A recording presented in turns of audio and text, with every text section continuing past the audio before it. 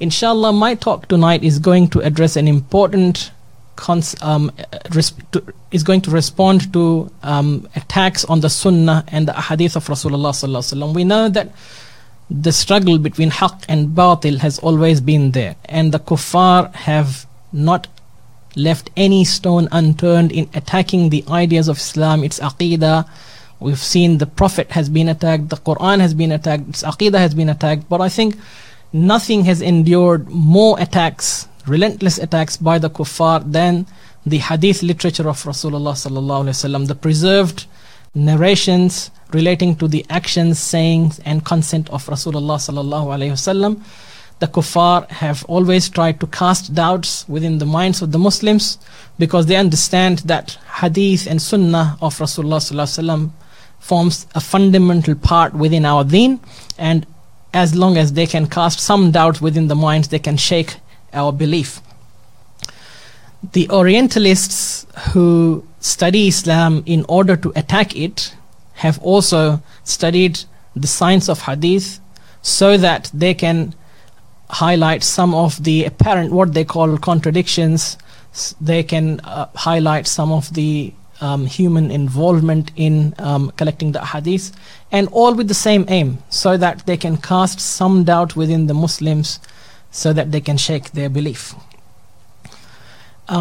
And make no mistake, these attacks continue till this day, and you will hear so many concepts from various people. What we have seen, unfortunately, is these attacks by the Kuffar, the Orientalists, coupled with an intellectual decline within the Ummah itself, has given these thoughts certain inroads within the Muslim community. And you would have seen, and we have seen, some Muslims somehow have this concept that Sunnah of Rasulullah sallallahu alaihi wasallam or Hadith of Rasulullah sallallahu alaihi wasallam are somehow less important than what is mentioned in the Quran, which is completely wrong. We have seen, for example, when we discuss the issue of Khilafah with Muslims, sometimes some Muslims ask, where is it mentioned in the Quran? Even though you're describing to them the Seerah of Rasulullah sallallahu alaihi wasallam, the Sunnah of Rasulullah sallallahu alaihi wasallam, the Hadith, they ask you, where is it in the Quran? And that's a topic in and of itself, that yes, it is mentioned in the Quran as well, but it highlights this idea that somehow Muslims think that if it is mentioned in the Quran, then it is of greater importance, and if it is not, but if it comes from the Sunnah and Hadith, then it is of lesser importance, which we will see is not the case. In 1977, Colonel Gaddafi declared that the Hadith of Rasulullah sallallahu alaihi wasallam are of doubtful authenticity, and therefore they can't be taken as part of the deen. Gaddafi wasn't alone. We have had other so-called scholars within the Muslim Ummah who present this concept. Sometimes they reject the Hadith outright. Sometimes they come from a different angle. So they wouldn't say we reject the Sunnah outright, but they will give a new definition, their own definition to the Sunnah. They will give their own definition to the Hadith of Rasulullah sallallahu alaihi wasallam. And the problem is, in fact, that belief itself is a problem. But on top of that, what they do is, based on this new belief, they give ahkam to long established within the Muslim Ummah. We have ahkam that have been long established, but they give different opinions based on this new belief, and it becomes very, very problematic and poisonous for the Ummah, especially in this day and age when Islam is being attacked and we have lost and we are struggling to bring back our unity. Now these people, some they call themselves as Quranists, so they say Quran is enough for us and we don't need Sunnah and Hadith. Some, as we said, do not call themselves as such, but you will have to judge them from their ideas that they are in fact those people.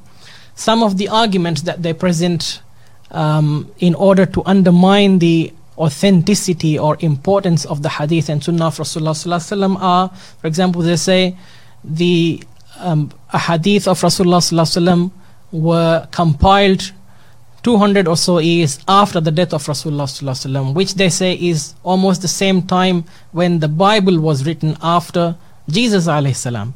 How can Muslims reject one as written by human beings, which is the Bible, and accept the ahadith when the time difference is almost the same? Some, they say many ahadith from their point of view contradict each other, and therefore they can't be part of the deen. Some, they say, and this is going to be the most important bit that I'm going to talk about, some they say the Quran is comprehensive in nature. The Quran does not need an external source to elaborate or clarify anything from it. And this is going to be, as I said, the main thing that I will discuss further in my talk.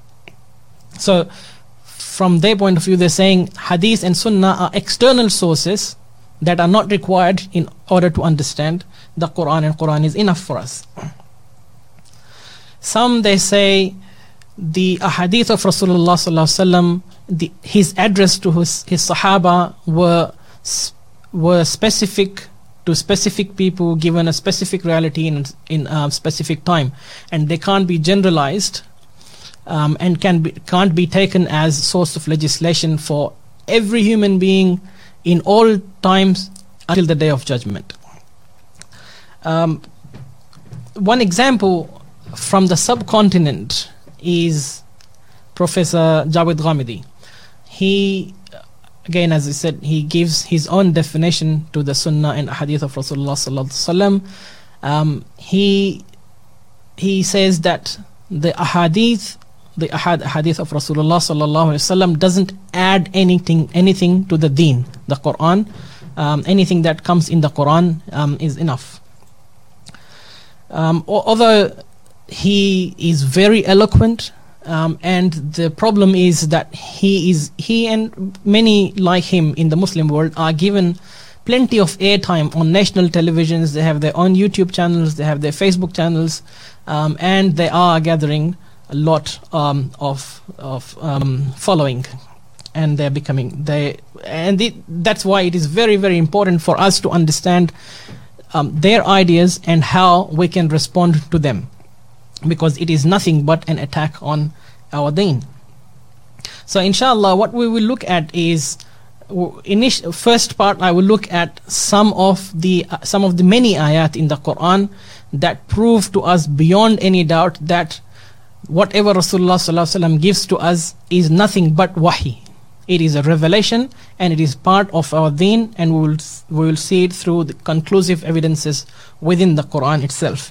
And the second part, as I said, we will respond to those who say the Quran is comprehensive in nature and we don't need this external source. We will look at how the Sunnah of Rasulullah sallallahu alaihi wasallam, the Hadith of Rasulullah sallallahu alaihi wasallam, have come to clarify what is in the Quran.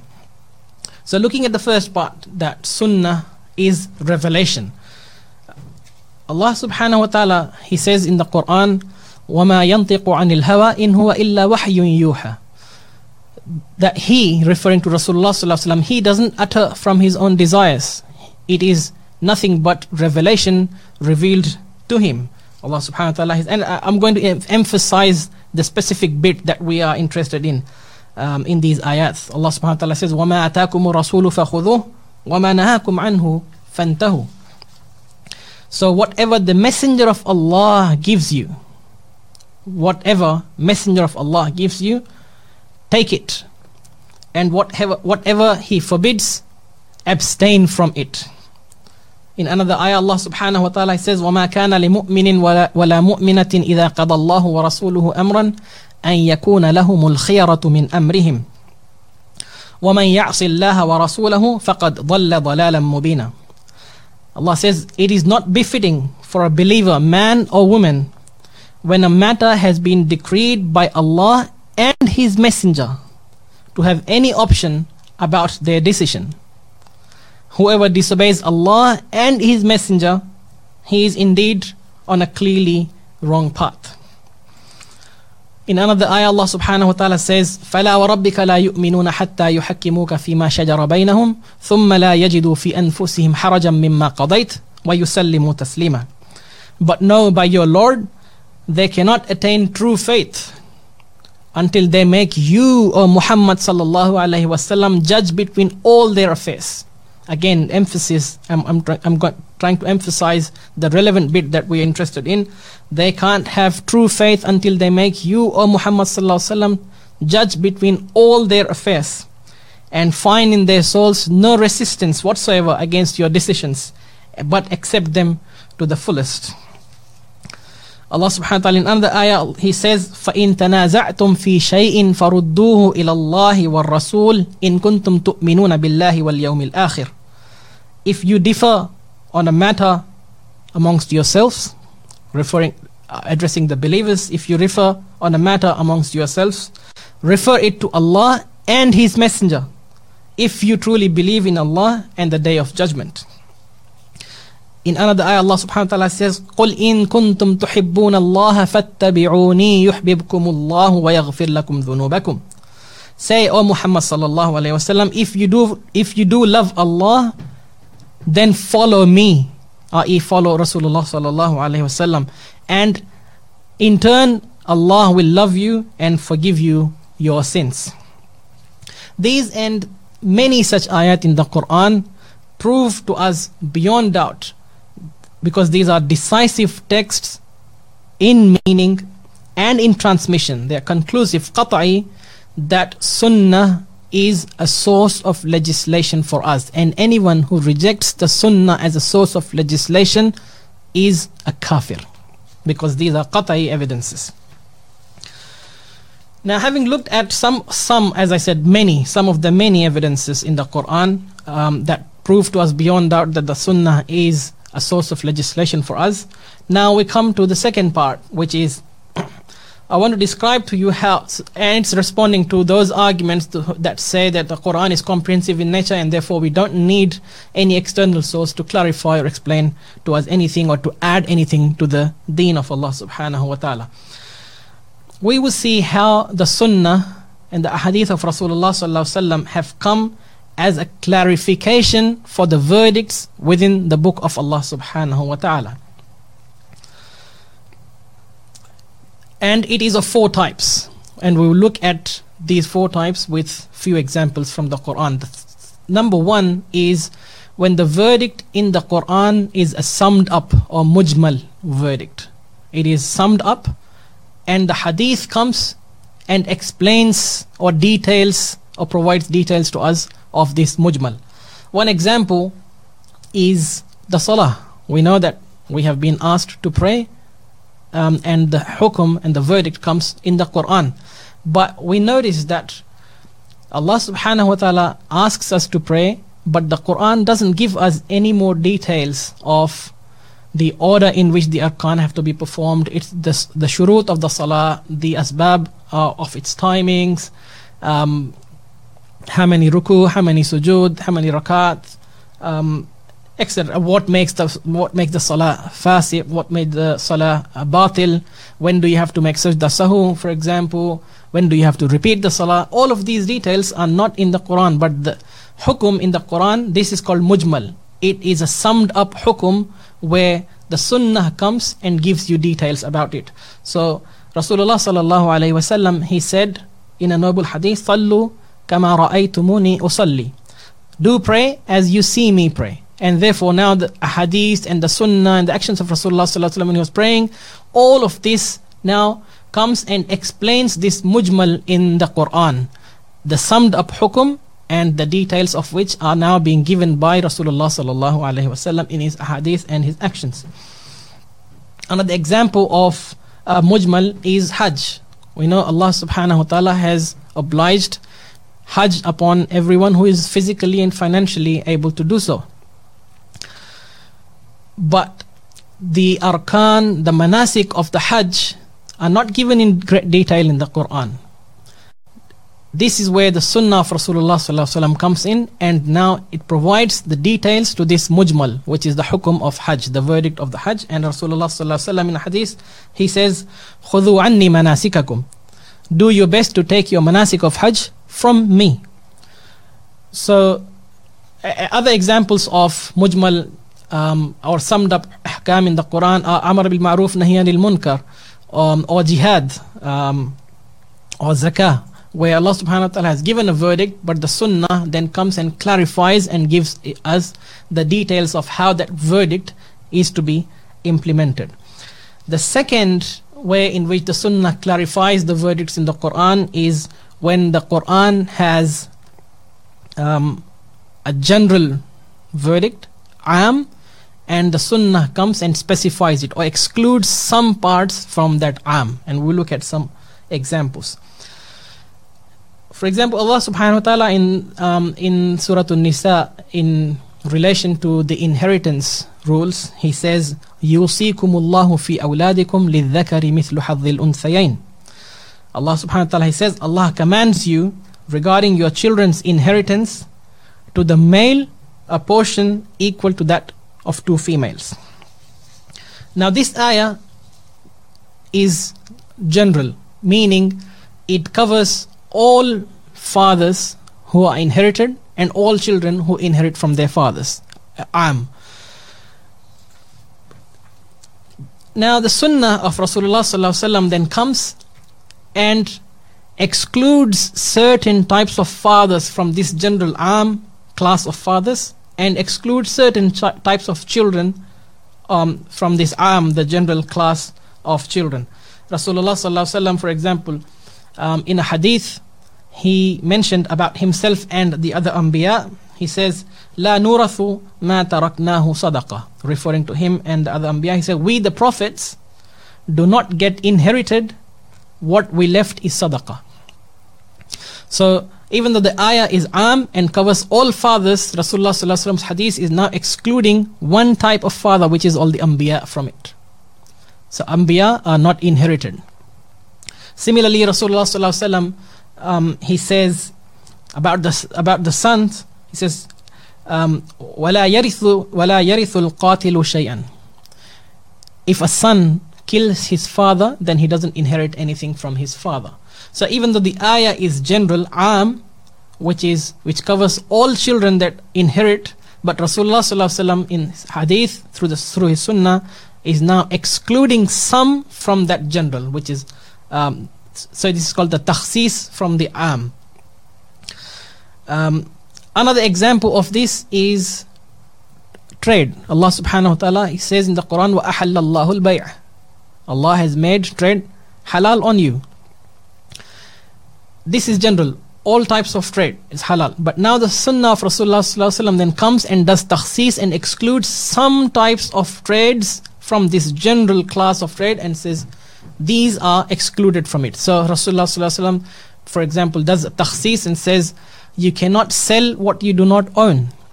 So out of this general of trade, Rasulullah sallallahu alaihi wasallam through this hadith is explaining to us that this ayah exclude certain types of sales, and one of them is when you sell something that you do not own. That's the second. So we've seen that a mujmal verdict in the Quran that the hadith and sunnah of Rasulullah sallallahu alaihi wasallam comes and gives us details about. We've seen the in the Quran where Rasulullah sallallahu alaihi wasallam does takhsis or specifies or excludes certain things from that The third type in which the hadith or sunnah of Rasulullah sallallahu alaihi wasallam comes and clarifies the verdicts in the Quran is when the sunnah limits something that is unrestricted in the Quran. What do I mean by that? We'll look at example again.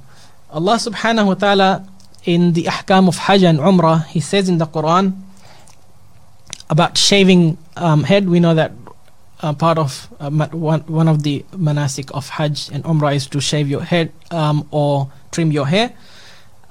Related to that, Allah subhanahu wa ta'ala says, وَلَا تَحْلِقُوا رُؤُوسَكُمْ حَتَّى يَبْلُغَ الْهَدْيُ مَحِلَّهُ. He says, and you do not shave your heads until your sacrifice reaches and until your offering reaches the place of sacrifice. That's the hukum. But then He says, and now it provides some exemptions. So those who are sick, those who have some ailment in their scalp, what do if they can't shave their head? Allah subhanahu wa ta'ala, He says, فَمَنْ كَانَ مِنْكُمْ مَرِيضًا أَوْ بِهِ أَذًى مِّن رَأْسِهِ فَفِدْيَةٌ مِّن صِيَامٍ أَوْ صَدَقَةٍ أَوْ نُسُكٍ.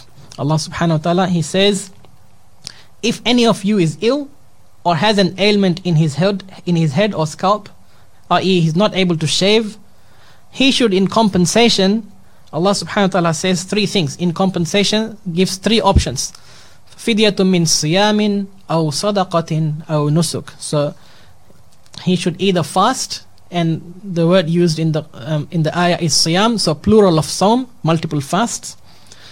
Sadaqah, or give charity, or nusuk, or give sacrifice. Now we notice that all these three options are mutlaq, they are unrestricted. Allah subhanahu wa ta'ala doesn't specify how many fasts will expiate this, or what type of sadaqah, to whom, how much. It's mutlaq, it's just saying aw sadaqah, aw nusuk, sacrifice. Again, not specifying what type of sacrifice is required for the expiation. So these are all mutlaq.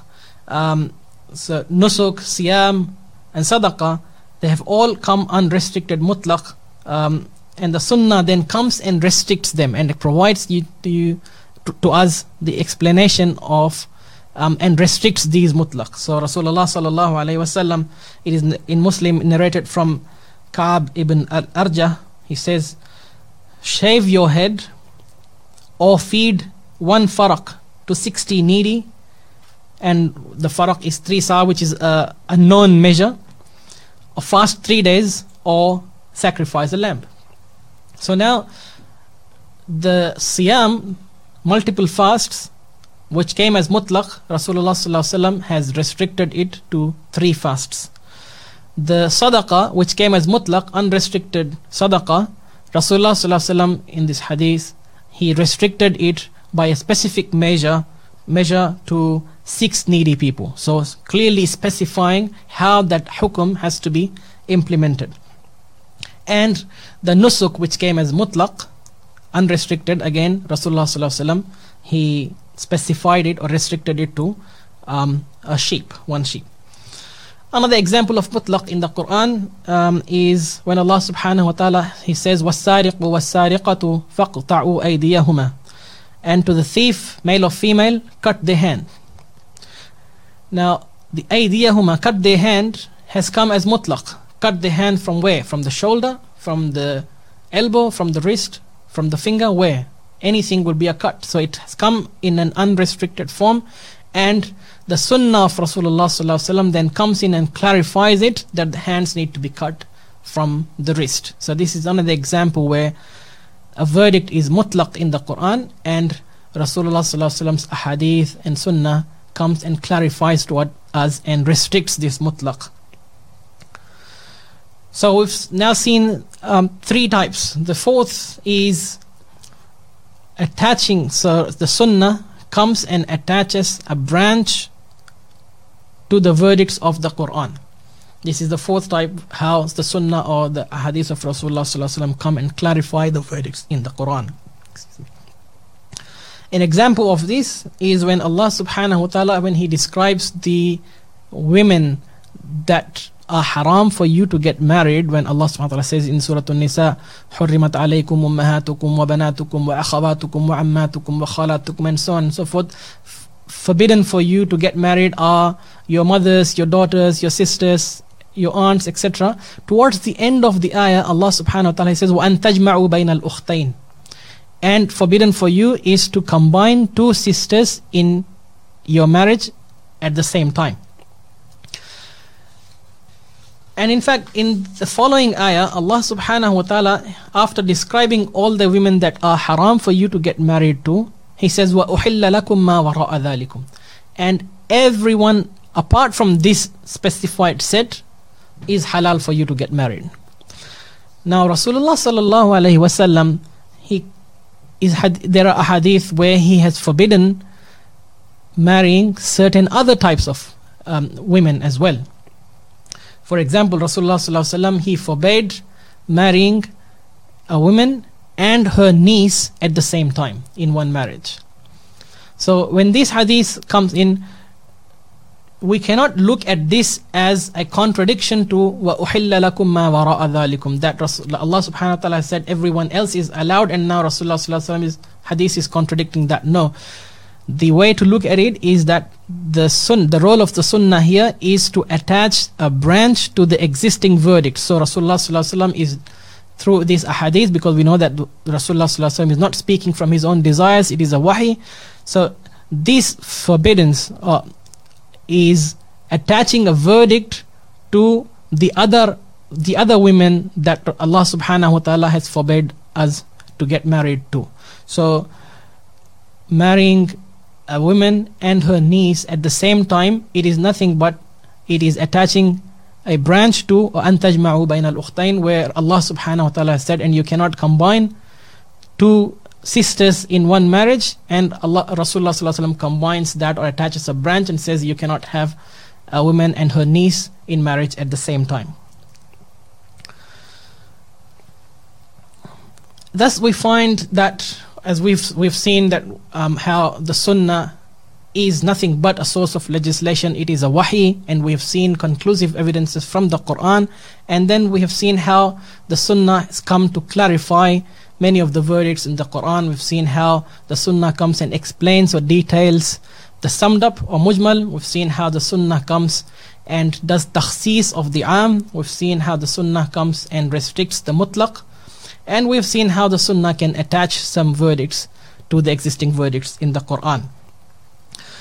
It is important for us to note that the scholars of Islam in history have also been very careful in describing to us our deen, so that we do not fall into this trap of the kuffar. And I'll inshallah conclude with this, and it's very important that even when they were defining certain terms within the Shara, they were very, very careful. And one example, as I said, we'll conclude with this, is when the scholars of Islam, they described or they defined a hukum shari, a legal verdict within the deen, they described it as khitabu shari' al-muta'alliq bi af'al al-ibad. And notice that the use of khitabu shari', the address of the legislator, instead of saying khitabullah al-muta'alliq bi af'al al-ibad, it will bi af'al al-ibad, it will still mean the same thing, because Allah is the legislator. But they specifically chose a shari' instead of Allah, so that the Muslims do not confuse that it is the khitab of Allah to be the khitab in the Quran and neglect the hadith. That's why they use the shari', khitabu shari', and the khitabu shari' is both the book of Allah and the sunnah of Rasulullah sallallahu alayhi wasallam. May Allah subhanahu wa ta'ala allow us to understand these attacks from the kuffar and respond to them intellectually. May Allah subhanahu wa ta'ala elevate the intellectual level within the ummah, so that these kuffar and their attacks fail. We will end it there. أقول قولي هذا وأستغفر الله لي ولكم وآخر الدعوانا أن الحمد لله رب العالمين والسلام عليكم ورحمة الله وبركاته.